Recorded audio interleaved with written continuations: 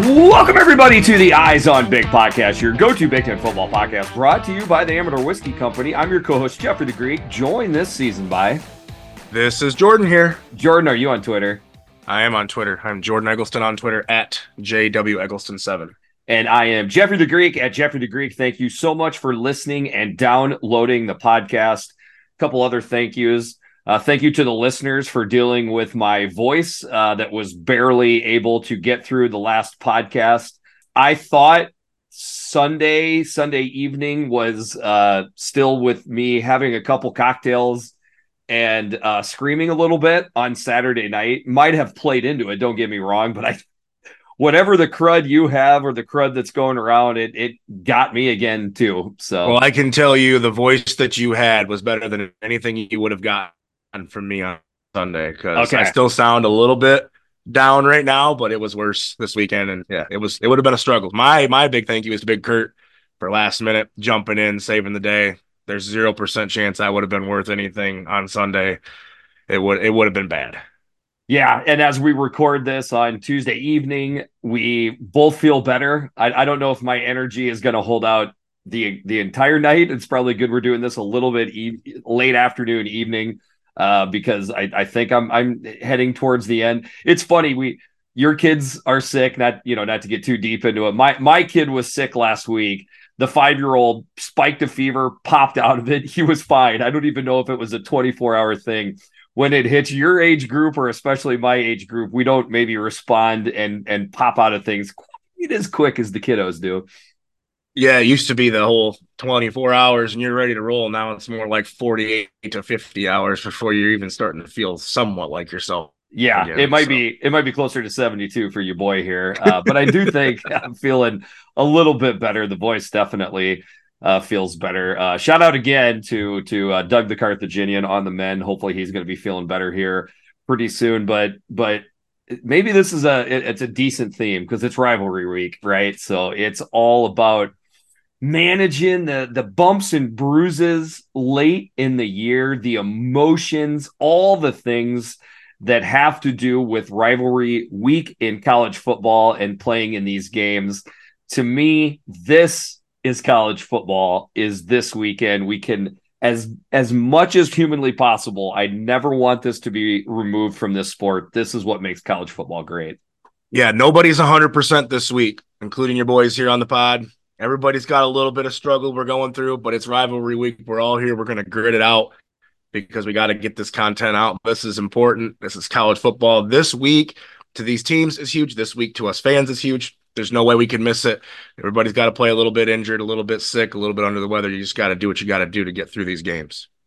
Absolutely. Couldn't have said it better myself. The one thing that I would say is it's still odd to me. I know I'm older than you and seemingly a decent amount of people that listen to the podcast, but not that long ago, rivalry weekend was before Thanksgiving. This stuff was done. Then you got your Thanksgiving turkey kind of stress-free. There's going to be a lot of people eating their turkey and their mashed potatoes and being happy about it. But in the back of your mind, you're thinking about a football contest not even 24 hours away for one of these games, 48 hours away if your game is happening on Saturday. I don't know. You know what I mean? Like there used to be an emotional release when that game was over, and then you get to the holiday season, before the bowls and everything. Now, with pushing everything back and championship weekend, it's kind of changed it up a little bit. I'm not sure if I love everything to do with the change-ups like that. Yeah, it brings a different feel to the week, but I think I kind of lean into it. I think I kind of like it because, it gives you a little bit more conversation, maybe a little, depending on your family, maybe a little bit more diversity in the conversation. If you have a split household, as you know, a lot of Midwestern households are split, especially I'm assuming out the Iowa way. I mean, you think that Iowa Nebraska game would be pretty split if you get out that way into certain areas. So it could lead to some more interesting conversations and dinner time fodder, let's say. Yeah, we are a heavy black and gold family. I see my family, with being married, Minnesota and Iowa. I do Thanksgiving every other year. This year is a cycle onto our house, so I'll be up here with my wife's family, which is totally fine. Smoking one turkey, putting another turkey in the oven. That's kind of how I roll on Thanksgiving. But we're pretty pro Hawkeye. And I can tell you one thing: there's no Nebraska fans in the family when the Greeks, quote unquote, the Greeks get together. One other thing that I'd want to point out and talk to you real quick. So Kurt and I, to mention Kurt again, and thanks to Kurt from me as well. Kurt and I breaking down the game, which obviously will be the last game we talk about this weekend. We're looking at it through the lens of an Iowa and Illinois fan. So we appreciate the game, but it's nice to have you, a Michigan fan. Don't take this personally, but it would also be interesting to have an Ohio State fan point of view on this. So point I'm trying to make is, a fan of one of the teams playing in quote unquote the game. This is big. They're big every year, but this is another one of the games where it's two teams ranked in the top 5. This to me should be it. This should be the last time Michigan and Ohio State play for the rest of the year until next football season. We're going away from East and West. Sadly, this is the last weekend, the full weekend of the East and West being together. Obviously, it's the culmination with the Big Ten championship next weekend. What I'm getting at here is that I don't like the thought process of there being a very decent possibility as soon as next year that the game is played this weekend, and then you turn around and play another game between Michigan and Ohio State, potentially the following weekend in Indianapolis. Where do you stand on that and the overall possibility that could happen? I'm very indifferent because I love the game being the last game of the year. Like, it just, your season builds to that culmination. The idea of potentially playing this game 2 times in a row, and as some have brought up with the 12-team playoff, potentially 3 times in a row with the way the 12-team playoff lines up. I hate that because it does devalue a little bit of what this regular season game is. But I think as a Michigan fan, and I would like to think that I can speak for most Ohio State fans, the hatred is so deep that I don't think it matters that you could play them again, because as far as the fans go, we still want to win this game every single time, no matter what. And if we play them again and the opportunity to beat them again could be even sweeter. So I understand that the potential to play 2 or 3 times is kind of icky for a lot of people, but I would relish the opportunity to beat my rival 2 or 3 times. So I don't want to see this game change as far as on the schedule goes. I want this to be the last game of the year. Okay. I just feel that culmination makes the season a little bit better. You always have this build to, yeah, but that game is still there. No matter what, if you're having a great season or you're having a down season, you have that, yeah, but that game is still there that you can go take to really either push your season over the edge or turn it back around if you need to. Okay, lots to parse out there. So if we could do a poll, and maybe I'll throw it out on Twitter. I don't even know if these Twitter, polls actually have any kind of validity to them whatsoever. But if we could throw it out there that it's just Michigan and Ohio State fans voting, and how many of them would say that they would be okay or not okay with the game being moved up to, I've seen thrown out there, week 4 to open the Big Ten season. How do you think that would be split with Ohio State and Michigan fans? Boy, I really don't know. That'd be interesting. I know that the people that I'm friends with and close to and I talk to as far as Michigan fans go would hate it. I would hate it. But I would hate it a lot. Okay. Yeah, I think it needs to stay. I think the game needs to stay where it's at. Right. I mean, college football landscape is changing. I don't, as against what we want it to so much, I don't want to change any more than we have to. Let's keep what traditions that we still have alive. That's my opinion on it. I'm with you there. I wonder if you'd have a higher percentage of Ohio State fans that would be okay with it because it's a little warmer in September, early October, and that seems to Are you insinuating that maybe Ohio State is soft? Is that a no, that was your words, not mine. I had to. Style of play is more what I'm getting at. It's rivalry week. I got to get that banter out there when I can. It's funny. I was talking to the middle brother, Darren the American, and he was giving his assessment of your podcasting in relation to the rivalries, and he said, I think he's been very fair to Michigan State and Ohio State all year long. But when it comes to Michigan, you can tell he's a Michigan fan. I said, absolutely. You know, we're all guilty of erring on the side of our team. I won't be much different here in a couple minutes. It is hard to take that bias out. I try to think of that I'm realistic, but that bias is always going to be in there. It's always going to lean a little bit, but I try the best I can to at least be somewhat rational with it. This week might be tough. This week, I think it's going to be tough. It's baked into the cake for sure. I sort of alluded to that on the last podcast because, gosh, Jordan, Iowa won the Big Ten West and I celebrated and people were disappointed in me. Not a ton, but, you know, I heard feedback. Give me a look, you know, I'm still a fan. When we started the podcast, you're allowed to be happy when your team does good, no matter what your role is and what you're doing. Like that, I don't care what anybody says about that. I at least give myself a good 6 hours after the game. I'm usually coming down off the high a little bit. The next day, you get a night of sleep. You know, you wake up, you're back to being more of a normal human. But there's emotions wrapped up into this stuff. And like I can promise you, Sunday, if this game goes my way, I will be a much more jubilant podcast host. I can tell you that. And I still don't think you have completely taken it into consideration that your team might not win on Saturday and that you have to rebound. And I don't think you're completely taking that into consideration with the question I just asked, which is when you said it would be good to beat my rival 2 or 3 times. What happens if you lost 2 or 3? Yes, that would be equally miserable. But that's the double side of the coin that you just have to take. I mean, I'm willing to risk that right now. To use a Big Kurt / Anchorman, I don't believe you, you know, to quote Anchorman. And what I'm getting at is I think there are a ton of Ohio State and Michigan fans, in all honesty, that truthfully believe the things that they are saying. And what I mean is that they would be open and perfectly fine to playing this game 2 or just even more disgusting 3 times. Actually, maybe 3 would be better because then there would officially be a rubber match in there. That might actually be better than twice. My number 1 slot is number 1 for sure, but maybe my favorite would be you guys played a 3rd time. Anyways, I'm being stupid right now. But my point I'm trying to make is once Michigan and Ohio State fans actually go through this, okay, this is my prediction. It will happen. Michigan and Ohio State will replay the game in Indianapolis.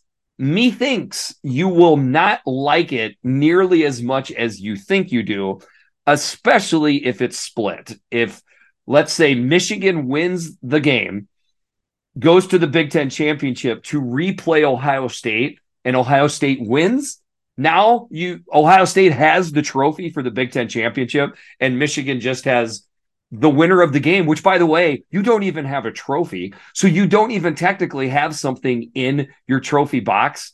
I'm telling you, brother, it's not nearly as exciting and awesome as I believe your fans and the fans of your rival are contemplating with this. You could be correct. I mean, you don't know until you know. Like, it's just one of those situations that until you're in the moment, you can't truly know. Okay. All I go on is what my gut says. And I think the fact that we've won the last 2 probably makes it a little easier for me to say it because we have current history on our side. Yeah. But like I said, you don't know until it happens. So I agree with you. It's going to happen one of these days. I mean, it's with this new setup, I think it's inevitable that these 2 teams end up playing back to back with the way it's set up. In that moment, maybe we're still doing this and we'll find out. We'll find out. And to give it a percentage thing, it's not like it's going to happen every year. I want to be clear there, but once every 4 or 5 years, not crazy to think it could happen that much or that often is what I should say. Last thing before we move on to the actual football contest, as I alluded to before, last full weekend of East versus West. Obviously, more of my time and energy is spent following the teams in the West. The West is obviously something that has been celebrated and ridiculed equally, maybe even more on one side than the other. I've been working on a poem. It's called The Ode to the West, to the Big West. I'm gonna get it out on Twitter eventually. So look for that. It's my sophomoric effort into poetry, and I hope you and our listeners enjoy it. That will be amazing. I cannot wait to see that. I don't know about amazing, but hopefully amusing. Amusing is more. I am a college football junkie, and I appreciate the Big Ten West, so I think I can appreciate it. You'll like it. You'll like it. We'll see what the listeners and followers think. Okay, let's go ahead and move into the actual football. We got 7 Big Ten games this weekend, 2 on Black Friday, 5 on Saturday the 25th. On Saturday, there will be 2 in the AM, 3 in the PM. We don't have any night games on Saturday. There will be a night spent relaxing and happy for some fan bases and miserable for the other half, because that's pretty much how it's going to work out for most of these games. All right. First 2 games up are on Black Friday. The 9-2, number 15th ranked Iowa Hawkeyes at the 5-6 Nebraska Cornhuskers. This is an 11 o'clock AM game on CBS. Kind of an interesting little twist there. Line, Nebraska by 2.5. Over under 26.5. So Vegas is saying 14-12 Nebraska. This is the battle for the Heroes Trophy. Going to be chilly but dry. I had been saying for about 6 weeks now, yeah, Iowa, Illinois, yeah, Iowa, Wisconsin. Folks, listen to me. The Iowa-Nebraska game is going to be the lowest point total for how this winds up. This will set the record. Not disappointed where the desert people have this 26.5, and me thinks it's not going to move up hardly at all, if any at all. I think this is the line we're going to wind up with. No, I think you see it sit pretty tight here. If anything, you may drop the hook, but I think that's about it. Nebraska leads the all-time series here, 30-20-3 overall, including last year's big win in Iowa City, 24-17. So the Huskers need a repeat of that to get to bowl eligibility with this season. Yes, this has been the theme so far this week. I will say, so to be clear, Jordan and I are recording on Tuesday evening, early evening, before the college football playoff rankings go out. I took a stab here. I'm guessing Iowa's going to move up 1 spot to 15. We'll see if I'm accurate or not. I don't think the other 3 teams that are ranked are going to move at all this evening. I think things are going to be pretty static with the rankings. We'll see if I'm correct or not.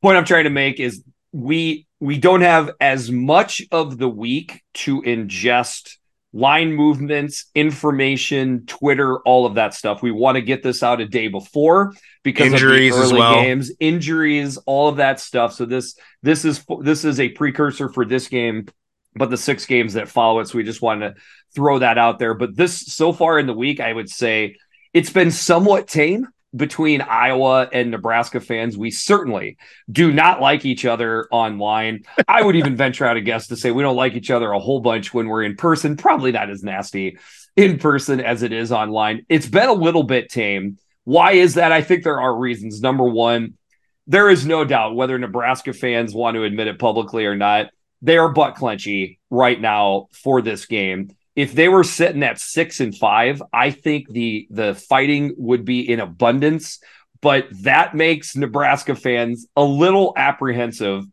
They were sitting on the cusp of a bowl game for essentially a month now, and then the wheels kind of refell off. So that is making them nervous. On the other side, Iowa and Iowa fans.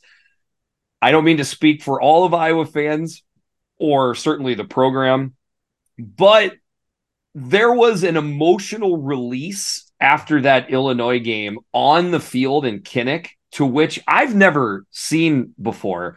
Coaches crying, players, embracing. KF, who is typically as stoic as can be, he's bringing cigars into the post-game press conference, talking about how we usually have a 24-hour rule after a win, but maybe I'll give them some extra time. Iowa fans hear that and we're like, KF, we got a short week this week, and we're playing a rival. All of this has mixed together to make a apprehensive Heroes game. That's for the Heroes Trophy. That's the setup for this game. I don't know, as a non-Iowa Nebraska fan that's distracted with his own game, I don't know if you're picking up on that on Twitter at all this week. The number one note I wrote down for Iowa was, is there a letdown for this game after exactly what you said? The emotions that we saw coming out of that game. The West is clinched. It's locked up. You're going to Indy. Like, the Cooper DeJean injury didn't really seem to play an effect last week. Does the reality?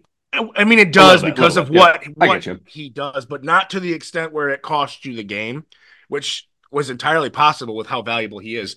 Do you see the emotions and do you see everything from all of that? Does that take effect this week? Now, the fact that it's a rivalry and it's Nebraska, you hope that that kind of counters that emotion. And I think it will, because these are still college players at the end of the day, and they still want to win every single game. But I do think that makes me think that this game's going to start out slow. And Okay. you're going to see both teams just kind of like not really know what they want to do on either side of the ball and how this game's going to go. And I think it's going to be I can't articulate what I want to say. It is hard. It's because I think we know what Nebraska's biggest issue is turning the ball over, and Iowa's so good at forcing those turnovers. So I think early in this game, if Nebraska avoids that, and that can change the entire trajectory of this game. The first quarter to me is so important in this game because of all the emotions that we talked about and how it's going to affect the flow of this game. I don't disagree with anything you're saying. I would try to explain through / articulate something a little bit more. My guess is Nebraska fans listening to this are saying, listen to Greek, making excuses if Iowa doesn't look good and win this game. I'm trying to not do that, but I'm also trying to share my honest thought processes. Is Iowa going to play their starters? Yes. We have nobody else to play. We've already lost. Yeah, there's a lot of injuries on both sides for sure. For sure. So we've already lost a lot of our starters. We can't dig much deeper in the barrel. So yes, if a guy is healthy, he's going to play. Are there players that I've seen on the line that they've tried to get go the last couple of weeks that they just pulled off this week? Yes. There's a couple guys, mostly along the offensive line, where you could tell they're just not even going to give it a go. So I think they're a little bit more exact. What I would then say about the emotional side is I would compare it to Michigan, Maryland last week. Now, that is not to compare where Michigan's status is to Maryland's, to Iowa's status, to Nebraska. I want to be fair. However, Michigan it's the situation. It's the situation. It's a letdown after an emotional game, which Michigan had after Penn State, and then looking forward to the big game, which obviously is Ohio State, that Iowa has with the Big Ten championship. These are natural things that happen to coaches and players. I'm just saying that could be the case. Then it lends into what you just said about the beginning part of this game. I would say, is that the time Nebraska takes shots? Do you try to get Iowa back on their heels? And the guy that can do it is the quarterback that everybody thinks is going to be the guy for Nebraska, and I absolutely should be the guy, which is Chubba Purdy. He looked a lot better than any throwing quarterback that Nebraska has rolled out this whole year. He just and the versatility, like being able to throw the ball and also being able to get out of the pocket and keep things alive. He's a good runner. You got to let Chubba be Chubba, is what I wrote down here. He's got to be free. He's got to be able to throw the ball. He's got to run the ball. But you can't. Satterfield has got a ton of criticism from Nebraska fans, deservingly so. But you can't handcuff what this kid is, because a quarterback like Chubba needs to stay in what he can do. And so you've got to let him throw the ball. You've got to trust him. There's going to be mistakes made. We understand that. He's a young quarterback who's growing. But the minute you start handcuffing him, you see more mistakes, because now he's thinking. Now he's trying to be too fine. And against this Iowa defense, that's what they want. They want you to think. Because when you start thinking, you're not playing. He just needs to play. That'll be interesting. And I agree with you. I think you need to try to take shots early. That's why I said this first quarter to me is so huge in this game. Totally agree. I do believe Matt Rule agrees with you as well. He's been preaching all season long that he wants his players to play without thoughts of repercussions. Go play your game. I do think Chubba Purdy gives them the best option to do that. Side note, weirdest groin injury in the history of groin injuries. He apparently has got to have surgery. He looked fine, slicing through that Wisconsin defense in that first series. So he couldn't play all year because of the groin injury, and he still needs surgery, but he looked this good. I'm just saying, I can't figure it out. Medicine's a beautiful thing, right? Well, or just the thought process with it. I would be asking these questions if I was Nebraska, because they look better. Like, everything looked better in that game with just one change on the offense, which is Chubb. I would be asking these questions. Switch it to the other side. Deacon Hill, not a dual threat quarterback, but he has looked better incrementally each game since the idle week. Did not look good up to the idle week when he was thrust into action. Each game, I've been joking and throwing out my dream stat lines for Deacon Hill, which typically was like 15 of 20 for 150 yards, or something like that. He's been hitting those. And then knock on really wood, close to it, right? Yep. And then knock on wood, last week, he didn't turn the ball over, and that made a huge difference in that game. Especially Illinois in that game, then, being the way that game was played, absolutely. I think a little bit of that you can say is, Caleb Brown is emerging a little bit and getting open. It's amazing what happens when you have a weapon that can get open that's not strictly a tight end. Like, it matters to the offense. It's just incredible how different this offense looks. The wide receivers had been picked apart by media and fans. I swear, I'm not trying to pat myself on the back too much here, but I kept saying if they were given a shot to play, I think they would respond. They look better now. Caleb Brown, I agree. Addison Ostrenga, I still think Seth Anderson is they've looked better, which is huge because if they're going to beat Nebraska, they're going to have some success through the air. I still think the best way to move the ball on Nebraska is to attack their back seven. I'm not saying I want to see 40 pass attempts, because if we're doing that, we're trying to catch you up. You don't want to go full air raid. Correct. Do not want to see that. You want to do it somewhat like Wisconsin did it, which is, mix in the run. Now, the difference is obviously Wisconsin mixed in the run at the quarterback position. We can't do that. However, if we go empty, you can run big boy straight forward. I don't want to move in laterally, but when he goes straight forward, I joked and called him Deacon Downhill because he was a downhill runner in that game. So I think that's available, but it's going to have to be a moving in one direction. You're about to get 3-4 yards out of just inertia alone. The inertia. Honestly, God, that's a big part of it. So we'll see with that. I would give the ball, switching over back to Nebraska. I would give Emmett Johnson a lot of carries. He's looked good. I would let your quarterback throw the ball. So there is the potential that both of these offenses actually have a little bit more available than what the outside public thinks. But that's what I thought last weekend, and we still went under with the Iowa-Illinois game. Again, with the theme that I always say, talking out of two sides of my mouth, I do see the possibility of one of these teams sort of running away with it. And when I say running away with it, I mean 24-6. I want to be clear here. Okay.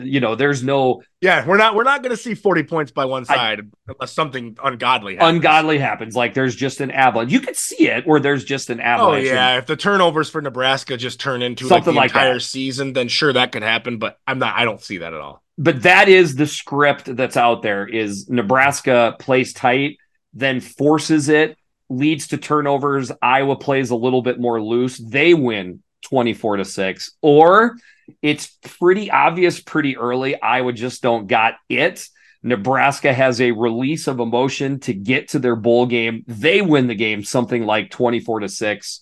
Those are the possibilities I see out there. By the way, that's not what I'm predicting. Okay. Those are like the 15 to 20% game scripts. I went with the, close to 50% game script. So we can get into predictions now. I'll let you start and then I'll follow you. Yeah, I think everything that we said and everything that you said too, because obviously I know where my head was at when I put my score down, but you've reaffirmed what I feel about this game. I think this game is close. We know Nebraska can stop the run, but to me, the big thing is that back seven and the turnovers. Those two things in this game, in a game against Iowa, you can't turn the ball over if you want to beat them. Like you can't do it. And I just can't believe that Nebraska's not going to turn it over because they've just been turning it over. So I'm going to take Iowa to win this game on the road. I think this game is close. I've 20-14. So that's 34. That's comfortably over. The reason I feel the over is because I just feel like a short field turnover is bound to happen in this game that Iowa can easily capitalize on that pushes this over. So I like the Hawks. Give me those points. And I think it goes over. I think 20. I mean, I'm not predicting a huge over, but 34 points is over. And it's actually somewhat huge over. It's getting close to a touchdown being over, which is crazy. Iowa hasn't lost in Memorial Stadium since 2011. I trust Iowa's defense. I do. There's a lot of circumstances, though, with this game that certainly make me nervous. I do not believe Nebraska is going to turn the ball over at the rate that they were for the last couple of weeks. I think it's going to be something like a 2-turnover-to-1 advantage for one of the teams. And I think that team that will have the turnover advantage will be Iowa. That turnover will be the difference in the game. I've got Iowa 13, Nebraska 10. So at 23 points, I've got this going under. Obviously, with Iowa winning, I have them winning outright. There's been other 13-10 type of games with Iowa and Nebraska. We're probably destined for something like that. I guess we'll find out on Friday. I mean, I could 100% see. Dang it, 100. I could easily see that game going that way. And another thing that plays into this is the special teams for both teams have kind of taken a hit. Other than Torrey Taylor, he is still doing everything right. But both kickers, a couple misses here and there. That doesn't help with my confidence with points being on the board. Our punt returner is not there. Their punt returner is still a little bit iffy. These are all of the things that need to come into account when you're looking at Iowa, Nebraska as they currently stand with how they attack things. All right, staying on Black Friday, not as much of a revered rivalry. The 9-2, number 12 ranked Penn State Nittany Lions versus the the 4-7 Michigan State Spartans. This is a 6:30 p.m. game on NBC. Line Nittany Lions by 21, over under 42.5. Vegas is saying 31-10. Nittany Lions, I say, versus Michigan State instead of at Michigan State, because this is technically a neutral site in kind of parentheses. This game's in Ford Field, not in Spartan Stadium. Yep. So this series all time is tied up 18-1. Wow. Penn State did win last year 35-16, and this is for the beloved land grant trophy, we said. So one of the biggest trophies, if not the biggest trophy that anybody has ever seen. And both fan bases are extremely proud of this trophy. We have seen it in our group chat. Yep. I've seen it all over Twitter. The thing is, it's monstrous, and they love it. And I get it. Lean into it. If that's your stick, that's your stick. Love it. But yeah. Series all tied up, 18-1. This is a big game. Huge. Dougie cracked me up when he said, hey, if you don't need a dolly to move your trophy around, do you really have a rivalry trophy? You need a dolly for this thing. She's a hoss. And I don't know what it's more of, huge or ugly. It is the biggest, ugliest thing I have ever seen. And kind of like an offensive lineman, right? Big and ugly, and because of that, you kind of find them cuddly and likable. That's sort of how this trophy works. So I am ashamed that I did not know the series was that close. I mean, number one, it's not like Michigan State and Penn State have played a ton of games before Michigan State got in the Big Ten. Michigan State was really good, for a long time. Sometimes people forget that. So they picked up a lot of dubs during those really, good D'Antonio years. So yeah, and that's when Penn State was going through a lot of their stuff too. So Penn State down, Michigan State good. It led to even more of a balancing. Wow, that is interesting. It does put a little bit of a spin on this game. Unfortunately, I don't know how much of a spin is after that once you get past the fun rivalry overall record stuff, because certainly it seems like Penn State is heavily favored and will probably win this game. This is the only game we've got all week that's bigger than a touchdown spread. So that kind of tells you what you need to know. To me, the number one question with this game is, what's Drew Aller's status? I mean, we saw him leave last week. How healthy is he? How much are they willing to put him in the line of fire? Obviously, the college football playoff and the Big Ten title game are out of the picture. So they're playing for a New Year's Six bowl. That does matter. Penn State fans, I know some of you are like, ew, gross, I don't care about it. That's a big deal. It still matters. A New Year's Six bowl is big. It's huge. If it wasn't, other teams wouldn't fight and beg to get into those games. So it does matter. And winning this game matters to have a shot to get to that. So interesting to see what James Franklin does with Drew Aller. I do think they could probably win this game comfortably without him. I think so. But you still feel better as a Nittany Lion fan if your starting quarterback is in the game. Who are we to talk to Penn State fans? We're not Penn State fans. With that being said, I'm with you. You go 10-2, play a really fun bowl game. Penn State fans, just look at last year. You pulled that game out in the Rose Bowl versus Utah. You're trying to tell me you didn't enjoy that and feel good? Oh no, they enjoyed it. You still have a chance to grab. Maybe just change to 99%. I'm gonna lose it on this. This is gonna be the week. It's gonna happen. I know it. We all have those go-tos. I have no different, so don't worry about it. I should have given you crap on the podcast. Now I've planted in your head. With that being said, Penn State fans, listen, you still have fun stuff out there. We think you should go for it. Michigan State, they're more interested on who's going to be our coach soon. When are they going to announce it? How deep are we into the process? I do not believe Drew Aller will play in this game. I think he will be more of a, in case of emergency, break glass type of situation. So it'll be Bo Pribula or Pribula. Haven't got that down yet. However the hell you say it. I know we between the two, we had issues with Aller at one point. I wasn't even going to try his last name. I was just going to say. I think it's Bo Pribula. I think it's Pribula. We'll go Pribula. So I love the fact that they just said, screw it, let's just run him. Physical dude, and he looked good. He brought a nastiness to it. So I think we're going to get that in this game. I will say Michigan State, it kind of plays into them a little bit because I still think they're a little bit more stout, up the middle against the run. But on the other side, they had a passing attack that sort of came out of nowhere. But I think part of that is because they were playing Indiana. Okay, so I think. Yeah, I was going to say Penn State secondary, Indiana secondary. A little bit of difference. Quite a big gap there. Correct. So I can see maybe a gash play happening every now and then, YOLO shot to either Carr or one of the wide receivers, but there's just not enough that I see here to put points on the board. I also think there will be a bit of let's get the hell out of here for Penn State, running the ball, all of these things. This is why the game total is low, and I'm gonna go ahead and predict low. So I got Penn State 27, Michigan State 7. That is a 1-point cover for Sparty. Don't love it. And at 34 points, I got this going quite a bit under. If this game total was like 44, certainly 45, I would have made this my Amador double barrel lock of the week with the under. I still like it at 34.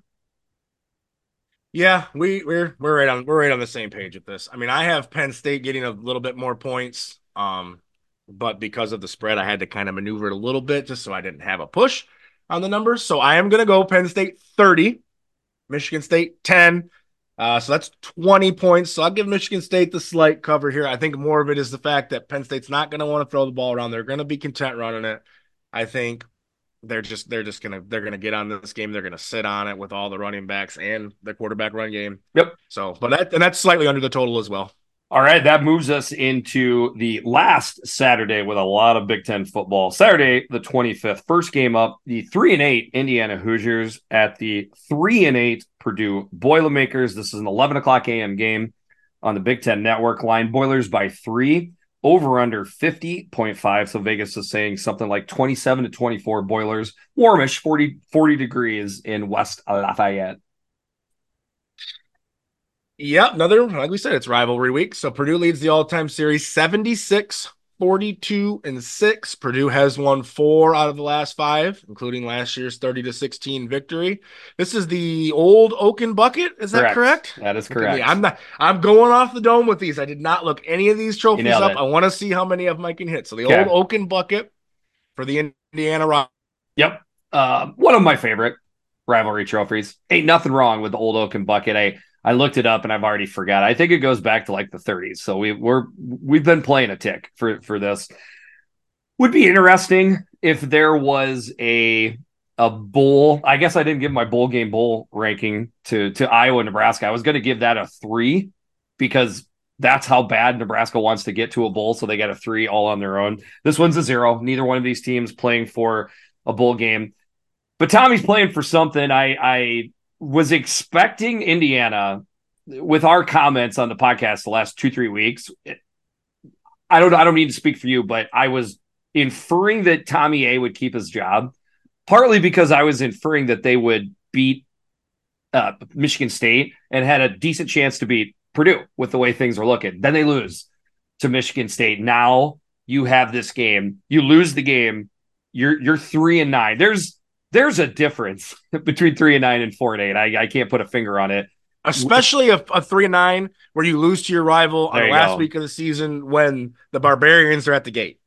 Yes. I mean, the fan base is upset because it hasn't gotten better. And then if you lose to your rival to end the season, that's not a place I'd want to be. I agree with you. I think Tommy A is coaching for his life in this game. How do you sell 3-9 bringing Tom Allen back if you don't at least have the bucket in-house? I could not agree more. Here's something that I would like to think the followers of the Eyes on Big podcast are gentlemanly, ladylike, and don't wish for somebody to be injured. But we don't know how healthy Hudson Card is. That's a huge difference in this game. Massive difference. Now, I do think Ryan Brown with an E stepped in and looked pretty decent. He didn't look bad. He just made some bad plays is how that game went down. They moved the ball like crazy, but Hudson Card brings the throw game into this simply more than Ryan Brown does. And if that's the case, you're now matching up Hudson Card's ability with his right arm with this freaking rushing attack by Purdue that is it's caving people in, man. I don't know how many people are aware what Purdue is doing on the ground right now. It's incredible. I think Purdue has found its identity. I mean, it's not leaning so much on Hudson Card. It's like, hey, we have a couple good running backs, and we found a running scheme that's working for us, and they're leaning on it. And that's what you need to do. Like I said, this Ryan Walters-led team has grown throughout this season. Early on, we thought they were plucky. You know, they had Fresno State on the ropes. They had some early season games that they could have won. Didn't go their way. Conference play starts, and it's like, okay, this team might spiral out of control. But they've just grown as the year's gone. They've gotten better in every facet of the game, and I think that's coaching. That's Ryan Walters getting people to buy into what he's selling. That's why I think he's going to work in West Lafayette in the long run. I agree. And I feel, having said that, I feel that Purdue fans still matters here too. For 100%. And I've got a little caveat when I make my prediction here. I adopted it. There is, if I could speak for Purdue fans, let's say they win this game and finish 4-8. They've got a puffy chestiness about them. And it's with that Ryan Walters swag. It's getting through the players. It's getting into the fan base. So I'm just kind of reiterating what you're saying. With Indiana, it was looking good. They should have won that game last weekend versus Michigan State. So I don't want to throw dirt on the Hoosiers' grave either. Sorsby has definitely been. That's what I was going to say. Sorsby. Definitely step up. Jalen Lucas is still fun to see. They've got Lewis on the defense. Like, there's players with Indiana that people aren't like taking into account. They're running the ball pretty well as well. So I see points in this game. I see this as the potential to be one of the more fun games. I would maybe throw it out to the audience to put some shekels on this one and sit back and have some fun. Only issue is it's going to be another big game that's happening at the same time for the person I'm recording with. But I think this has the potential. I don't think I'll have many eyes on it in the moment. Well, TV2, checking it out type of stuff. Like I'm definitely going to, at least I plan to. So some fun parts of this game. There are unknowns. So I don't know if you're ready to get in to the prediction, or have you got anything else to add? I can go ahead and go here. Yeah. No, I think we've said it all. To me, I agree with you. I think points in this game is a big thing. For Indiana, it comes down to Brendan Sorsby, and can he make some plays down the field for this Indiana team to get enough points? Because I think Purdue's going to score with or without Hudson Card. So to me, close game, rivalry game, point spread small. I'm going to take the home team here. I'm going to take Purdue to win this game outright. 28-24. So that's a 4-point difference. The spread's 3. I'm going to give them the cover. Close game, 52 points. That's over. I think the safest thing I feel about this game is that it goes over that 50.5. Yes. But I like Purdue at home to get this win. We're not too far off. I've got Purdue 30, Indiana 24. So at 54 points, I got this going a little bit more over than you. That Hudson Card news hit 2 hours before game time. So here is my advice to anybody that takes my advice and plays it. If you get word that Hudson Card is playing, which is going to be around 9:05 a.m. Central Standard Time, play this Purdue team. I would also like the over in this game, but not knowing the health status, I still like Purdue and I still like the over. I like it even more if Hudson Card is playing. So there's my little bit of advice for you. That makes sense? I will co-sign that. Okay. All right, let's go ahead and move into the afternoon. The 6-5 Northwestern Wildcats at the 5-6 Illinois Fighting Illini. This is a 2:30 p.m. game on Big Ten Network in Champaign. Line Illinois by 5.5, over under 47.5. Vegas is saying something like 27-21. Fighting Illini. Warmish 40 degrees in Champaign. So the Illini lead the all-time series 57, 54, and 5. So this one's really tight, including the last two that the Illini have won. Last year was 41-3. The last two meetings have both been pretty lopsided in favor of the Illini. So this is the battle for who is Chicago's team, right? Is that what? Well, Northwestern is quite adamant that they are Chicago's team. They have signs all around the stadium that around Ryan Field. The soon to be imploded, by the way. I saw they got the approval to build the new field. Yeah, I still don't exactly know what's going on there. We'll give that one a little bit more time. However, this has got a bowl game bowl of 2.5 or 3, somewhere around there. Northwestern's already in, but boy, Northwestern could potentially get to 8-5 with this win. So this is something that means, they could step up in the bowl that they go to. Will they have more of their fans show up at a bowl game than show up at their own stadium? I don't know. These are some of the questions and things you're playing for. And of course, the other pieces, they could keep their rival out of a bowl game. That too. So that matters. That's a good point. That does play into what Northwestern's fighting for, because boy, Illinois wants to get to a bowl. This is huge to keep momentum going for Beetle. They can wind up. Illinois, you knew this was kind of be a little bit of a step back from last year with all the NFL talent you lost, but to not make a bowl game, I think would be very, very disappointing for most Illini. And there's a chance with the academic standards that they could get in at 5-7. But sure. Boy, you just want to get in, have that chance to go 7-6. This is for the Land of Lincoln hat, or as many fans of both fan base call it, the LOL hat, because it's kind of a joke. I like it. Very 2023. Yeah, yes, it is. Looking at this game, I want to give a shout out to Northwestern. I was able to rewatch the Northwestern Purdue game. First thing, Kurt was very much correct ranking this last in the uniform rankings on the podcast. In fact, maybe the clothes Kurt and I wore to watch our teams could have been ranked 7th, and this uniform game could have been 8th. They could have somehow finished even further back than they did. Most of that, by the way, was on Northwestern. Just wear your purples at home, then everything would have been fine. It seems like some of these Under Armour schools, I don't know if they get pressure from Under Armour to wear crazier designs. But... yeah. Ugh, it was gross. So Purdue, or now that I've just disparaged their uniforms, now I'm going to try to give them a compliment. There was no doubt Purdue looked better at times. With that being said, Northwestern did their job, man. They didn't turn the ball over. There was multiple times on 4th down and short, goal line, they come up with the plays that need to be made in the game to pull it out. It's the same scene every time. After they come up with another big play, offense or defense, you cut to the sideline, and there's David Braun. Both hands pumping, cheering his team on. You could tell the players feed off his energy. Shout out to Northwestern. I did a shitty job of complimenting them last one. For the 7 Northwestern fans that probably listen to this podcast, going off of the percentage that I see from Ryan Field, I do want to give them their props.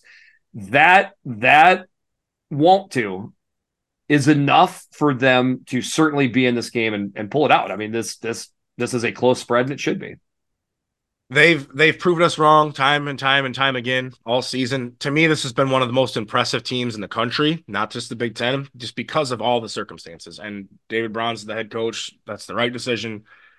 Everything that they've seen. But the biggest part of it is just every single week with Northwestern, they're a little bit better at something. Yep. They do something a little bit smoother, a little bit cleaner, and I like to see it. This is an intriguing matchup because you had Illinois, who was kind of down to start the year. And then they peaked a little bit, started playing better, and now every single game that they're in, it seems like they're playing tough, but they still have that tendency in them to self-implode and cause some kind of problem that eventually costs them a game. So interested to see what happens in this game with the Illini. Agree. And when they implode, it's for like a quarter and a half. I can't really explain. They just go missing. Yeah, and then they get very small stretches. Like yep, and then or decent sized stretches. I mean, they had that stat at the beginning of the year where they didn't. I think they made to the Minnesota game until they finally scored a point in the first quarter. That was the stat that was thrown out there. They've also got some stuff after half that's been crazy. Here's another thing that would make me really nervous. They are thin at running back. Holy buckets. This is the thinnest roster in one spot that I've seen. If they would have made to the Big Ten championship game, you know what I mean? Like, because they saw the shot, as of last week. I don't know what the heck they would have rolled out there. We know that Fagan is gone for the rest of the year. He's going to have surgery. So it's down to Mr. Reggie Love. He has got to stay healthy and play a lot. The other guy that comes in that's probably going to be more for a decoy pass protection got to do his job. So for this prediction, I am assuming that they have a healthy human being to play running back, because if not, this thing could change in a hurry for how it looks. Yep, I agree with you. And because of that, Illinois has one thing that they have to do, and his name is John Paddock. Correct. Throw the ball. Your receivers have stepped up and made plays. I mean, every week it's my boy Isaiah Williams out there just making plays. Yes. What are you holding back for? I mean, at this point, he can throw it 45 times in this game. This is your season. Correct. And you're throwing it running back. You use Reggie Love as a changeup at this point more than anything else.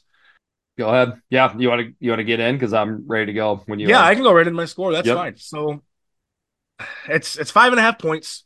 It's a little bit bigger number than I thought it was going to be. I actually thought it was going to be a little bit closer. And given the injury situation with Illinois, I'm leaning Northwestern here outright. Okay. I like the Wildcats to get this win. I'm taking them 24-21. I'm believing in David Braun. I'm believing in what he's doing. I'm believing in the growth of this team. So that's 45 points. That stays under. That's the feeling I had with it. I'm liking Northwestern, and I think the volatility of what Illinois has been this year comes back to bite them at some point in this game. Are you sure it's because Big Kurt was on the last podcast? You didn't like to see him, so you're getting back at him, striking back at him by having Northwestern. God, I feel terrible doing this because he stepped up and helped me in a moment I needed him, but it's just I gotta go with what you gotta go. Okay, we don't see the same game here. I believe this Illinois passing attack is hot. And I believe, in all honesty, it looked good versus Iowa. It's just that's what a passing attack looks like versus Iowa. That's what you get out of it. This Northwestern defense has not been good. It does not match up. I believe Vegas is begging you to take Illinois, and I'm going to go ahead and take that cheese, and I feel pretty decent about it. Let me say this. I think Illinois can both run and throw the ball. If there is a situation where Illinois has the running back taken away from them, it could wind up being in their favor, because it will just force them to throw the ball more, which could just put more points on the board. So I've got Illinois 34, Northwestern 24. So I've got an Illinois cover. I was on the line what I was going to do. You talked me into a couple extra points for each team. So at 58 points, that over is my Amador double barrel lock of the week. I was teetering on Illinois covering or the over. Your expert analysis of breaking it down made me realize that experts are really big term. We're going to have points on the board. I believe. And weather played into this. It looks like 40 degrees and pretty nice in Champagne. So I think we're going to see some points on the board. Interesting. That's probably the furthest apart we've been on a game this year. Yeah, that's interesting. We'll see where we're at with that. Since that was my Amador double barrel lock of the week, how about we go ahead and read a little something here. The Eyes on Big podcast is sponsored by the Amador Whiskey Company. Our unique process takes the highest quality Kentucky bourbon and finishes in California wine barrels. This double barrel aging technique creates characteristics from the individual barrels that are blended together to make an exceptional whiskey. Perfect sip neat or in your favorite bourbon cocktail. Amador is the perfect go-to this fall on game day. Amador Whiskey Company, born in Kentucky, raised in California. Moving on in deeper into the afternoon a little bit, the 6-5 Maryland Terrapins at the 6-5 Rutgers Scarlet Knights. This is a 2:30 p.m. game on Big Ten Network. Line Terps by 1. Game total 44.5. So Vegas is saying something like 23-22 Terrapins. Very, very intriguing game to me. This game has all kinds of storylines in it that I'm interested in. So Terps lead the all-time series 11-7, including 2 in a row, 37-0 last year. I'm gonna go out on a limb and make a prediction that this game doesn't look anything like that this year. Probably not. So to me, this game comes down to one thing and one thing only, and it's for Maryland fans. They might not like to hear this, but you live by Leah, you die by Leah. I mean, we know what Rutgers defense is good at. They're good at stopping the run, and they've been susceptible to the pass. We know what Leah's good at, throwing the ball around and being dynamic. But like last week in the Michigan game, the turnovers that he can sometimes have will kill you. If he can stay clean in this game and not force turnovers, I think Maryland has a good shot in this game. If he doesn't, that's how Rutgers takes this game and turns it into exactly what Schiano wants it to be, and that's a fight in a mud pit. We maybe were a little bit opposite for how we were seeing things on the last game that we predicted, but the points that we're both looking at for this game, they are almost the exact same. I think almost everything is going to come down to what Leah we get, all right, and then turnovers and how the turnovers go in this game. The thing is, though, if you really look at it a little bit deeper, so Rutgers, if I could say, is a little bit more well known for being hot off of their turnovers, but in all honesty, Maryland is just as finicky with how their team looks as it compares to turnovers as well. So turnovers will be one of, if not the first, second, and third biggest part of this game. You look at Rutgers, they beat Indiana to get to 6 wins. Everybody felt good about, wow, nice job, Rutgers, you got there. Then they lose 3 games straight. But those games were against Ohio State, at Iowa, and at Penn State. So I kept Rutgers right below Iowa in my power rankings because I'm giving them the benefit of the doubt that most teams would be on a 3-game losing streak in the Big Ten when you play Ohio State, at Iowa, and at Penn State. So this is the game that is going to decide who is the 4th best team in the Big Ten East. I know that 5th. Oh, in the East. Sorry, in the East. Okay. In the East, yeah. Gotcha. I thought you meant overall. Overall. So, thanks, buddy. Thanks for so, and that's something. It's something to be 7-5 as compared to 6-6. You're guaranteed a winning season. I think it's fair to say Maryland and especially Rutgers fans to expect winning seasons year in and year out. Maryland fans can expect that. With Rutgers fans, to expect winning seasons is not something that we've seen all the time. This means something to Rutgers fans. This definitely means something to Schiano. That all factors into this for me. Leah and Locks, because they're kind of married, right? They have had the tendency to look sharper and more attacking when they're playing the Michigan and Ohio States of the world, not Penn State for whatever reason. Then that is so weird, by the way. It is weird. It is like that. One of the most common things with Maryland. They've looked sharp versus Ohio State, Michigan every year, horrible against Penn State. But also versus the non-3. It is a mixed bag when they start playing the Indianas and Minnesotas or whatever. Like that, and a lot of times they don't look that good. Maybe it's because it's right before or after they play a Michigan and Ohio State. I don't know what it is. They're the epitome of playing to your competition, Penn State notwithstanding. Like they are, when you hear that sentiment, it's put Maryland's picture there because that's exactly what perfect. And you can use those trends.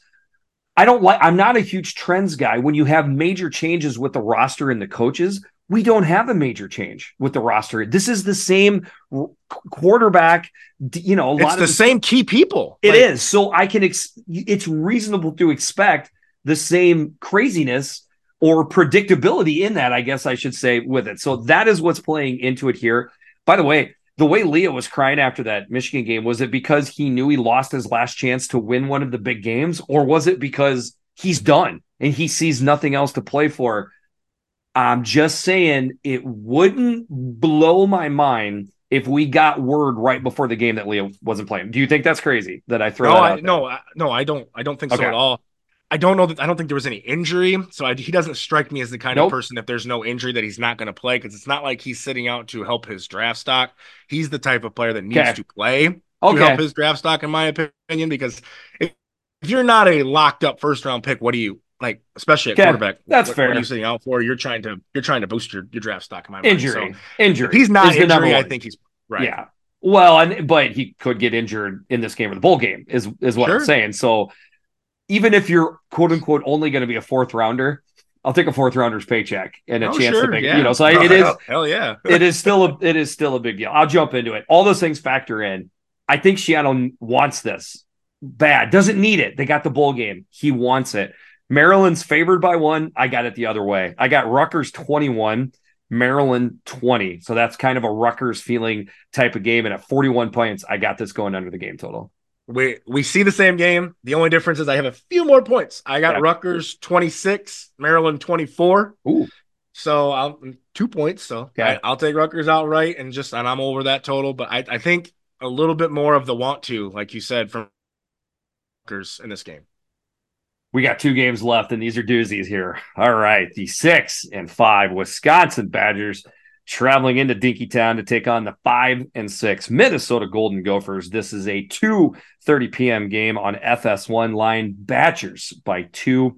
Over under 41.5. Vegas is saying something like 22-20. Badgers got a bowl ranking of 3. Maybe you know what? I'd like to, now that you've put that in my head, I'm gonna make this a 3.5, because Minnesota wants to make a bowl, and oh boy, would Wisconsin love to keep Minnesota out of a bowl. So I kind of like that little caveat you put in there. Hey, rivalries aren't just for fans. That's Players true. And teams feel that rivalry in that. Oh yeah. Maybe not hate like fans do, but they feel that blood boil just the same as we do. Yeah. Series. So yeah, all time 62, 62, and 8. Another all tied up series. Puts a little bit more into what you were just saying. Yes. Nope, you don't want to have your rival can't have the edge on you. This is a big game. And I don't know about you, but that gave me chills down my spine. I mean, the Gophers have won 2 of these in a row also. Yes. And then what's crazy is when you look at this series, I mean, Minnesota was light years ahead of Wisconsin. I mean, obviously Minnesota football, during the wars, okay, they were just decleating people. But then Wisconsin storms all the way back in the 90s and the 2000s to tie this thing up. And then right at that time they do that, Minnesota says, we got to get our shit together. They finally start winning the Axe. It's just been incredible of a series. And by the way, the Axe, I've had my hands on it. I have 2 iconic trophies. I've had my hands on the pig and the Axe. This is a phenomenal trophy. It's easily top 3 in my mind. I'm a little bit biased with that, but this is a phenomenal trophy. Pretty nice in Minnesota, but not great. It's gonna be chilly. It's gonna be right around freezing, maybe a little bit. But those players that's warm to them. For everybody though, is there a quarterback playing for Wisconsin? Well, okay. That grew up in Texas that has kind of a hand that isn't all the way healthy and is having troubles gripping the ball. And I don't know, man. I think that kind of plays into this, along with Braylon Allen. Comments after the Nebraska game, he is just outwardly talking about how he's not healthy. He hasn't been practicing, did not know if he was going to give it a go. It was right up until game time, and then he snapped out of it. I don't know how else you want to say it. It was able to play in this game. So he's gimpy. Yeah, maybe a little could be. Modern medicine is a great thing. That's all I can say. If the player and the parents are okay with it, why can't you be? I'm not one to judge. No, I'm not a judger in that capacity. This is a gimpy Wisconsin team that desperately wanted that bowl win last week. Win to get to a bowl, excuse me. They got that now. So a little bit of same thing going on with the Iowa Nebraska game that's happening with Wisconsin, Minnesota. That team that had that emotional release at home now has to travel to go play a rival on the road. You got to factor this in. I don't get me wrong. It matters. Okay. It matters. All that's got to factor in. What else you looking at for this game? To me, I don't know that there's a whole lot more like X's and O's. I don't really care about X's and O's in this game. I think this game is all about the mindset and who, like to take your phrase again, who wants this game more? Because both these teams know who the other team is. They both know what the other team wants to do. They both are dealing with injuries aplenty. It's going to come down to which one of these two sets of 22 guys lines up and punches the other one in the face the best and the longest and doesn't make that critical mistake. I don't care a lick about a single X and O in this game. I want to see which team brings the fight. I want to see, can this Minnesota defense get back to what they were in a game that means more to them than anything, because you lose this game and it's a long offseason in Gopherland for PJ Fleck. Yes. So grumpy Gopher fans.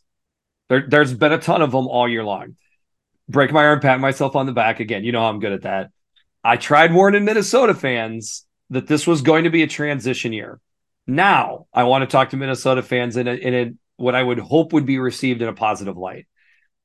If you go 6-6 and win your bowl, because that's what you do, you always win your bowl. You're trying to tell me that in a transition year, going 7-6 while having the axe and the pig in your trophy room isn't a good year? Folks, that is a good year, especially when you factor in all the things that were thrown at him this year. Injuries, players going. So there is a ton to play for. I promise you, Gopher fans, you will feel great on Saturday night if you pull this out. Much of the transgressions that you felt this year will be washed away. But if you lose out of the bowl game, toxicity will be at an all-time high. And PJ ain't going anywhere. They're not going to get rid of PJ for going 5-7 and going down to the last game of the year with a chance to make the bowl. They just are not at the status level yet where you can get rid of Peach. With that being said, it will be a hard offseason if they can't win this game. I am a little bit more dialed into the personnel. In my personal opinion, and just checking with a couple Gopher fans, I wonder if Cody Lindenberg, Darius Taylor, Zach Evans, I wonder if some of these guys could have went last weekend. Why play them? It's Ohio State. I think there has been a saving of personnel. I don't know if we're going to get both Darius Taylor and Zach Evans. I think we're going to get one of the two. Even if you have one, it's huge. And I believe they will. That is predicting into what I'm saying here. This is another one where if you are a prognosticator and you put some shekels to it, check out that injury report around 1:30 p.m. because PJ ain't giving nothing out until then. You see some of these guys, looks like they're going to play. Definitely helps my thought process on how I feel about how this game could look and go. No, I'm with you there. The way we're talking, I think we're leaning into this the same way. Do you want me to go ahead and go first, or you want to go? Go for it, sir. Go for it, sir. All right. So another game, another rivalry game, two teams that feel pretty evenly matched. We talked about all the injuries involved. I'm going to lean on the home team again. I'm going to take the Gophers outright, 20-17. I don't see a lot of points in this game. I think this is a traditional Big Ten West matchup where the defenses will be the prominent force. So that's 37 points, comfortably under. But I'm going to give the Gophers that bowl game and that big win, like you said, to have both of those trophies at the end of the year. We see things very similar. Not sure what the heck to expect from Wisconsin. That is the number one thing that is interesting about this game. You get a different Wisconsin game week to week. The Wisconsin game that started that game versus Nebraska, I mean, honestly, I thought they were going to get their doors blown off and their season was over. Then they responded. They showed heart. I don't know which Tanner Mordecai I'm getting, but man, PJ absolutely needs this. I think PJ's going to get this. I've got Minnesota 27, Wisconsin 23. So at 50 points, I've got that going over. And not only are they getting 2 points, they're winning the game outright. So I have Minnesota covering. Contemplated a couple different things with the Amador double barrel lock of the week, but I want to give it closer to the end of the week for the weather to see how it looks and that injury report with Minnesota. But if the weather's looking good and Minnesota's looking healthy, I like Minnesota and the over even more. Interesting. I just don't see the points, but okay, we could be wrong. Could be wrong. All right, Jordan, you've been patient all fall. Are you ready to go here, buddy? I am excited. I am ready to go. Let's do it. And that brings us to the Big Ten game of the week. Getting all the votes. I was busy and ill yesterday. I didn't even put it out there. What was the point? We know what the Big Ten game of the week is this week. The 11-0, number 2 ranked Ohio State Buckeyes coming into the Big House to take on the 11-0, number 3 ranked Michigan Wolverines. 11 o'clock a.m. game. Of course, this is on Fox Line. Michigan by 3 and a hook. Over under 46.5. Vegas is saying 25-21, 24-21 Wolverines. This is the game. I like it. That was a nice setup. Nice you like lead that? into it. That felt good. Got my blood flowing a little bit. Okay. The Wolverines do lead the all-time series 60, 51, and 6, including very obviously the last two, as all Michigan fans like to pour it into Ohio State's fans' minds over the last 2 years. So 45-23 last year in the shoe, coming back home to the Big House. So before we even get into this game, I know we have our breakout on how we do these big games. I'm going to throw one thing at you to just brew into your mind the whole time we're breaking this down. There's one trend in this game that has been more consistent than any trend of any college football game out there. Since the year 2000, the team that has won the rushing battle in this game has won the game. Every time. Every single time. For the last 23 seasons, obviously 1 year they didn't play, but since the year 2000, the team that won the game won the rushing battle. Wow. That just adds more intrigue. By the way, it's almost the exact same stat with Iowa, Wisconsin. I think there's been one game since 2000 where that's not been the case. So that's definitely huge. I thought maybe the trend was either going to be the team that won in the turnover won the game, or I thought maybe the trend would be overs, that how many games went over, because I feel like there's been points in this game, or at least recently there has been. The other trend with that rushing stat is the lower the disparity in rushing, the closer the total. The game. Okay. And that plays right into, because I don't know who has the advantage with this when you start comparing these teams. So for these bigger games, we've done the same thing. So we're obviously going to do it here. Let's start with Michigan's offense versus Ohio State's defense. Hard to pick out what the more intriguing matchup strength. It's all pretty strong here in this game. Hence the reason it's 2 versus 3. So, but let's start with their Michigan offense versus Ohio State defense. I'll let you start out, buddy. Go. I think this is, you asked which one was the bigger match. I think this is the bigger matchup for me because of a few things. One, Michigan's health on the offense right now is the question that all Michigan fans are asking. J.J. McCarthy didn't look good last week. A lot of talk was the ankle from when he got rolled up on at Penn State was the issue. What's J.J. McCarthy's biggest problem throwing the football? He doesn't get his feet underneath him. When you got a gimpy ankle, you don't get your feet underneath you, bad things happen. So what's the health there? Roman Wilson went out of that game. 2 offensive tackles went out of that game last week. The offensive health for me is the number one question mark, because it's much documented. This Ohio State defense is light years better than they were last year. You need as healthy of an offense as you can possibly have if you're Michigan to be able to exploit the areas where I think you can if you're healthy against this defense. If they're not healthy, this gets a whole lot harder for this Michigan offense to move the ball against a very good Buckeye defense. Roman Wilson would be where I'd start. Any idea on his health in this game? Do we know? Everything that everybody's saying, and these coaches will not let a thing slip out, is that every single person that went out of that Maryland game should be good to go. Those were the words. Because the exact quote is should be good to go.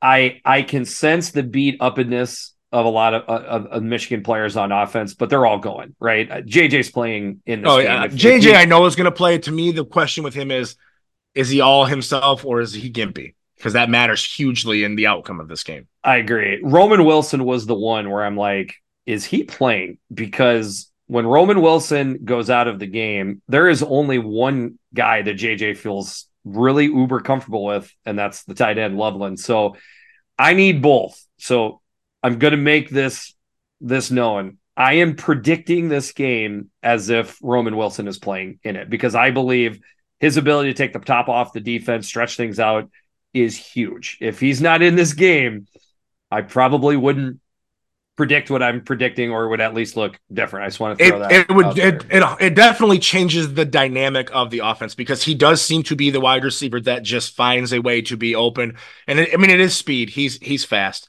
I do think, like you said, tight ends are going to be important for both of these offenses, because both offenses have that one wide receiver that, one's a little bit different stratosphere than the other, but they have that one wide receiver that just is dynamic. And then a couple other wide receivers that are good, maybe not elite, but both teams have great, and I mean great, tight ends. Obviously, Georgia has Brock Bowers. I could argue that Colston Loveland and Cade Stover are right in that top 5 of tight ends in the country as well. I agree. I think the tight end position for both offenses is crucial. The other question I have with Michigan's offense is, this is where the Jim Harbaugh effect has shown to matter, because I love Sharon Moore. I think he's an amazing coach. I think he's a potential head coach in the future. He's wearing a lot of hats. We've documented on here being an offensive line coach, an offensive coordinator, and the head coach. It's a lot, and there's been a lot of consternation that the play calling from him has been kind of conservative.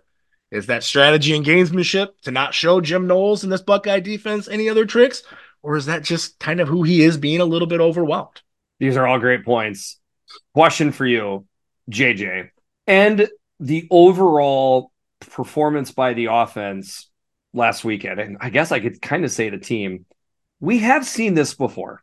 Michigan has looked like straight dog crap the week before the Ohio State game. Y'all could have lost versus Illinois last year. No doubt about that. So in your mind, is there a percentage breakdown of concerned to not as concerned, this is what we look like before the game? JJ, how he's looking, where you at with that? Concern level, what I was expecting level, all of that. I don't take a whole lot away from the Maryland game, because it's exactly like what you saw last year with Illinois. That's probably the second best team that Michigan has played to date. Penn State obviously being number 1 this year. Last year, Illinois, same exact situation. Probably the second best team that Michigan had seen to date, and they're good teams. And it's just, to me, it's that trap game like we talked about. Penn State, Ohio State, and then a good team in the middle of it. It's tough. I don't take a whole lot away from it. Having said that, you can't hide the fact that JJ has struggled a little bit in these games. It's known, it's obvious, but then you see him last year. He struggled against Illinois, and then he goes into Columbus and has a great game. So, these trends can be one way or the other. To me, as long as he's healthy, I feel good. That's all the thoughts going through my head as well, as a non-Wolverine or Buckeye fan. How this game looks is going to rest so much on how JJ looks. Both quarterbacks, don't get me wrong, but Ohio State's got a couple different ways they can get you, or just a little bit of a different style tweak there. You've brought it up a ton. JJ running the ball, need to see it. Gonna have to have it in order to convert some of these big plays. Now, I think when somebody pictures JJ, it's him jetting down the field. I tell you what, it's huge. Converting 3rd and 6 when he rolls out and it's not there and he gets the first down. That has got to be available for this Michigan offense. We're going to now on the other side of the ball for Ohio State, though, it's important, because we saw what Penn State defensively did to Michigan, that Michigan eventually exploited, was their edges were just shooting up the field. And they abused Michigan's tackles. Ohio State's got to stay disciplined in their run lanes, because we've seen Michigan in this game specifically be completely content with running the ball 45 times. Yes. And if Ohio State's defense doesn't stay disciplined, that's what burned them last year. They started getting out of their gaps, and then Michigan hit big runs. So that defense, as improved as it's been, I will argue this is the best offense that defense has seen this year as well. No, this is the best each team has faced all year. Yes. Whatever your flavor is, it's the best that these teams have faced. This is why it's such a huge game for not just us in the podcast, and pretty much everybody. And then the last thing I'd say with JJ is the comments about him very much preferring Jim Harbaugh on the sideline. He's not going to be there. That's weird to me. Not weird. I get it. That's why I was saying Harbaugh not being on the sideline is a big deal. Okay. No, it matters, definitely. Yep. And I fully expect Ohio State's defense to look great. This is one of the best defenses in the entire country. Third downs will be an absolute premium. Manageable third downs for Michigan's offense will be an absolute premium. I think Corum will grind out yards. I will be shocked to see him have any more than 2 or 3 plays over 10 yards. I think that's kind of how this game will go. He will, of course, have a 3-yard touchdown run at some point in this game. That's just that it is written. So, but it's a grind. All of this is a grind. So I said that I thought JJ was the important part of the Michigan offense. The player that I'm watching on the Ohio State defense, it's not any of the names. It's not the JTTs, the Jack Sawyers, the Denzel Burke. It's not them. There's one guy that I'm concerned with, and that's Sonny Styles. I was going to say Sonny. This kid is uber athletic, yep. And with the injury to was it Lathan Ransom, right? Yep. He was the one that's out for you. That means more snaps for Sonny Styles. Personally, I hate that. I would much rather see Lathan Ransom out there than Sonny Styles. This kid is talented. He's the guy that they can put on those tight ends to try to help mitigate that a little bit. He needs to have a big game to help that defensive secondary stay where they want to be, because if they can use him on those tight ends, then that means your corners, because they're like Michigan on the defensive side too. Not a lot of depth at corner, right. But what they have is good. Shame on us for not bringing up Sonny Styles' name more on this podcast this year. Well, he hasn't been used as much as I feel like he should be, and that's because of the guys like Ransom who are just older and been there, but the kid is supremely talented. And I think he was the one that had the hand in the pick 6 interception by Rutgers, I believe, off the top of my head. I'm pretty sure that was... Could be. I don't remember. Yeah. That's a good breakdown on that side. Let's switch to the other. I'll start out here, if you don't mind. The Ohio State defense versus the the Ohio State offense versus the Michigan defense. I say I'm going to start out and then I screw it up. This probably is the splashier side. Michigan probably has more guys going pro on the defensive side, and Ohio State has more guys going pro on the offensive side. So very excited about this. What I wouldn't be excited about if I'm a Michigan fan is how good TreVeyon Henderson has looked. Crazy when I think about him. A lot of times when guys come back from injury, they need a little bit of time. He just flew out of the gates when he came back, and I think it was the Wisconsin game, if I'm not mistaken. And he's looked better each week. Now, competition plays into this a little bit for sure. But TreVeyon Henderson is good. We already know TreVeyon Henderson is good. I don't need to see him versus anybody to confirm. This guy is excellent. Okay, we know Marv. Okay, how many times are you going to love when he's referred to as Maserati Marv? You already knew where I was going with that. And the world famous Ohio State Buckeyes. Oh, I know you're going to love that, aren't you? And then so I have faith in those two. I have faith in Cade Stover. I do have faith, in Kyle McCord. Certainly not at those levels. This is what I'm interested in. What is Ryan Day's confidence level in his quarterback and how that pertains to the game plan? Like, that's what gets me fired up, because if it's me, all right, just Jeff for the Greek, best play calling I've done has probably been on a video game, okay? If it's me... I want to lean to TreVeyon and let this game come to Kyle McCord and the big plays. All right, to Marv. What say you? What do you think the game plan will be, should be? I think if you're Michigan defensively, your strength is your front seven. Those defensive tackles, your edges aren't like elite pass rushers, but they're very good against the run. You need to lean on that. You need to trust that. You need to trust that Kenneth Grant, Mason Graham, Chris Jenkins, those guys can hold up against this rush. Because the Ohio State, the weakness of their offense has been the tackles. And their number one running play that they like to run, which has always kind of baffled me when your tackles are weak, is a stretch play where you need good ceiling on the edge of your tackles. Just interesting to me. But so the front seven of Michigan needs to be able to hold up against that run game. You're not going to stop it because, like you said, Travion Henderson is good.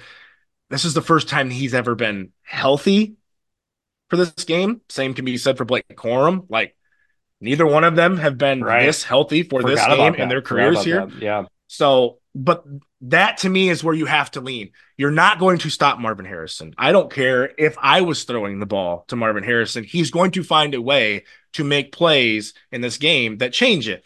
The thing that you have to limit is he can't take the game over.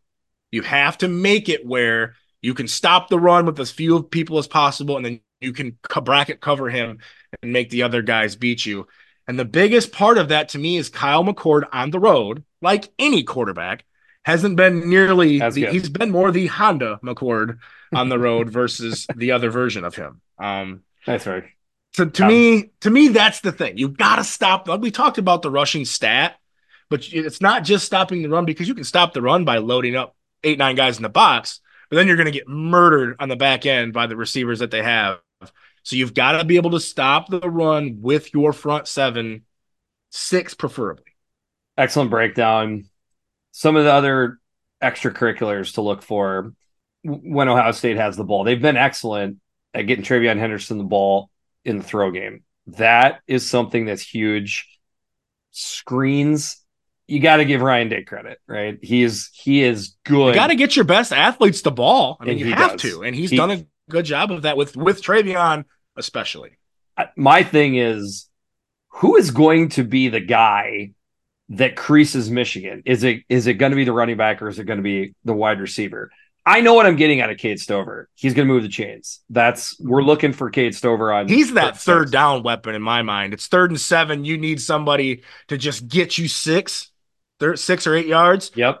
I think that's where he's going to come into play. I don't expect him to go wild with 10 catches and 120 yards. I expect him to move the chains because he's not healthy. He was a guy that could get you a 30, 40-yard chunk play, but he's got a bulky leg right now, but he's still savvy. He can still get open. His stat line, my guess, is going to be something like 5 catches for 41 yards, but like 4 of those catches being first downs. That's probably what his stat line will look like.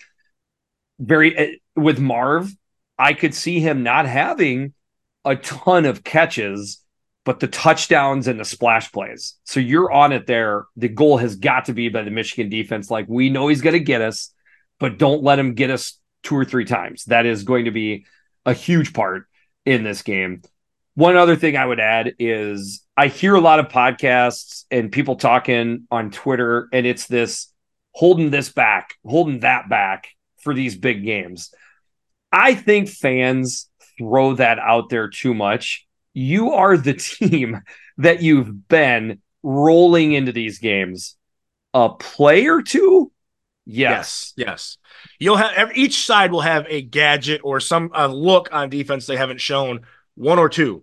But you're not going to have a whole drive of, oh, look at all this fancy. Correct. Like, Michigan's not going to come out in 5 wide and sling it around for a whole drive. You'll see some gadget plays or a different motion or play out of a formation. But you are, like you said, you are who you've been, because you wouldn't be to this point if you weren't that. Like, it's 100%. Yeah. Yes, I totally agree. That's, people just overstate that stuff a little bit. So special teams, I would say pretty even for the most part. I can't really see, a big advantage there. So I didn't really factor that in. So in these big games, I always let you take them home. So I'm going to let you take this home. I will give my prediction first, if you are okay with that, sir. Works for me. All right. Had Michigan picked all year long. I've had Michigan ranked number 1 all year long. But these teams look a little bit different right now. This is, and when I say different, I mean how they're kind of feeling coming into the game. Fair to say, this is as Spider-Man meme-y as these 2 teams, I swear, have ever looked. This is as similar. They're both playing great defense. They're both running the ball really well. They both feel fine with their passing attack, but not exactly overconfident with the passing attack. Fair to say, fair assessment. Yep, agree. So when you have that close of a, Spider-Man meme, two teams almost kind of looking in the mirror, that sure seems like it's going to be a close game to me. There was no doubt in my mind that I was picking Ohio State and the points in this game. The question is, who's going to win? I'm going to take the home team to win. I haven't seen just enough yet to change where I've been with Michigan all season long. I have got Michigan 24, Ohio State 23 at 47 points. That's a half game over. There should be a big game feel to this that gets it over. But at only a 1-point victory, that is a Ohio State cover. Ohio State with the cover, Michigan with the win. So a lot of what I talked about with this game was leading to where I'm going to go with this. The history of this game. 20 plus years of the team winning the running battle wins this game. So to win the rushing battle, what do you have to win? You have to win the trenches. If you ask me, and I think this is not going to come as a shock to anybody out there, I think Michigan's trenches are better. I think Michigan being at home is a massive advantage in this game. I will tell you, if this was in Columbus this year, I would pick Ohio State to beat Michigan if it was in Columbus. I think it matters that much because of Kyle McCord and not being as seasoned of a quarterback as what J.J. McCarthy is. I am taking Michigan to win this game outright. Shocker, I know. I'm also taking Michigan to cover the spread in this game. So I have Michigan 28, Ohio State 20. That's 48 points. That's over. This is game. Another thing that has trended is points and going over totals. Yep. The last 2 years have been 60 and 70 point totals. Yep. With good defenses. Now we saw Ohio State's defense last year, what it was. But to me, there's the running the ball is so important in this game. Michigan's identity is we want to run the ball and we will find a way to run the ball. Ohio State, in these big moments, we've seen Ryan Day have a tendency to revert back to what he knows, which is throwing the ball. And I think that's a disadvantage to Ohio State in this game if he does that. If he leans on the running game, that's where they can do it, but they have to have the success to do it. And I don't trust that Ryan Day will do that. I think he gets back to his roots and gets just for some reason that play caller in him wants to throw the ball. And I trust Michigan's running game in their trenches more. So I got the Wolverines. I got Michigan versus everybody. Oh, geez. Okay. 28-0 or 28-20. Michigan gets the win. Listen, wouldn't expect you to pick Ohio State. Would honestly kind of be disappointed if you would. I will say I felt that was a very honest, good breakdown of the game, of the prediction of the game. I don't think it's outlandish at all. The loss of Harbaugh on the side scares me as a Michigan person. If I was a Michigan person, maybe even helps me think of Ohio State and my wallet getting those points. But why has that line stayed right where it's at? That thing hasn't moved at all. So and that the reason that is because Michigan knows that Harbaugh is not going to be there. The last 2 weeks, they found out midweek that he's not going to be there. And another coach last week got fired right before the game. All kinds of controversy. There's been nothing to this point. Obviously, it's only Tuesday evening. Who knows what could come out, but with the holiday. So that's part of it, I think. Well, Jordan, what I'm getting at is I'm surprised this hasn't moved towards Ohio State. That's when I saw the line, I thought it would move towards Ohio State. The stickiness of the line in Michigan is what is one of those factors that slid me back over to Michigan winning the game, but not enough for me to cover. Man, it's a good one. Darren, my brother and I were talking, and we said, man, it's perfect for us. The Iowa Nebraska Black Friday game will already have been over for nearly 24 hours. I don't need to put money down on this game to like this game. And that's the true draw of a game like this. I don't have a rooting interest. I'm sorry. I know we're buddies and we've recorded. I have a couple Ohio State buddies as well. I do not have a rooting interest in this game. I want it to be a great game. Iowa fans are asking, who would you rather see in the Big Ten championship? Overwhelmingly, they want to see Ohio State. I keep saying the same thing, but if Ohio State goes into Michigan and beats them, aren't they the better football team? So right. My point is both Michigan and Ohio State are scary for me to play as an Iowa fan in Indianapolis. So to the better team win. I hope it's a game where it's not controversial. I don't want it to come down to a stupid call by the Big Ten refs. I want this to just be a great game that the non-Michigan and Ohio State fans walk away from and say, that was the better team. That was a great game. All hail college football. That's what I'm hoping we see on Saturday. And I didn't even mention in my breakdown, I got too much into it, but my Amador double barrel lock of the week is the over in that game. In this game. Okay. Yep. All right. Yeah, you did get it. In the game. That was fun, man. Breaking down those big games with you is good stuff. I appreciate you mending up and making the podcast. We're right back on schedule. And we're still be on schedule on Sunday, Jordan?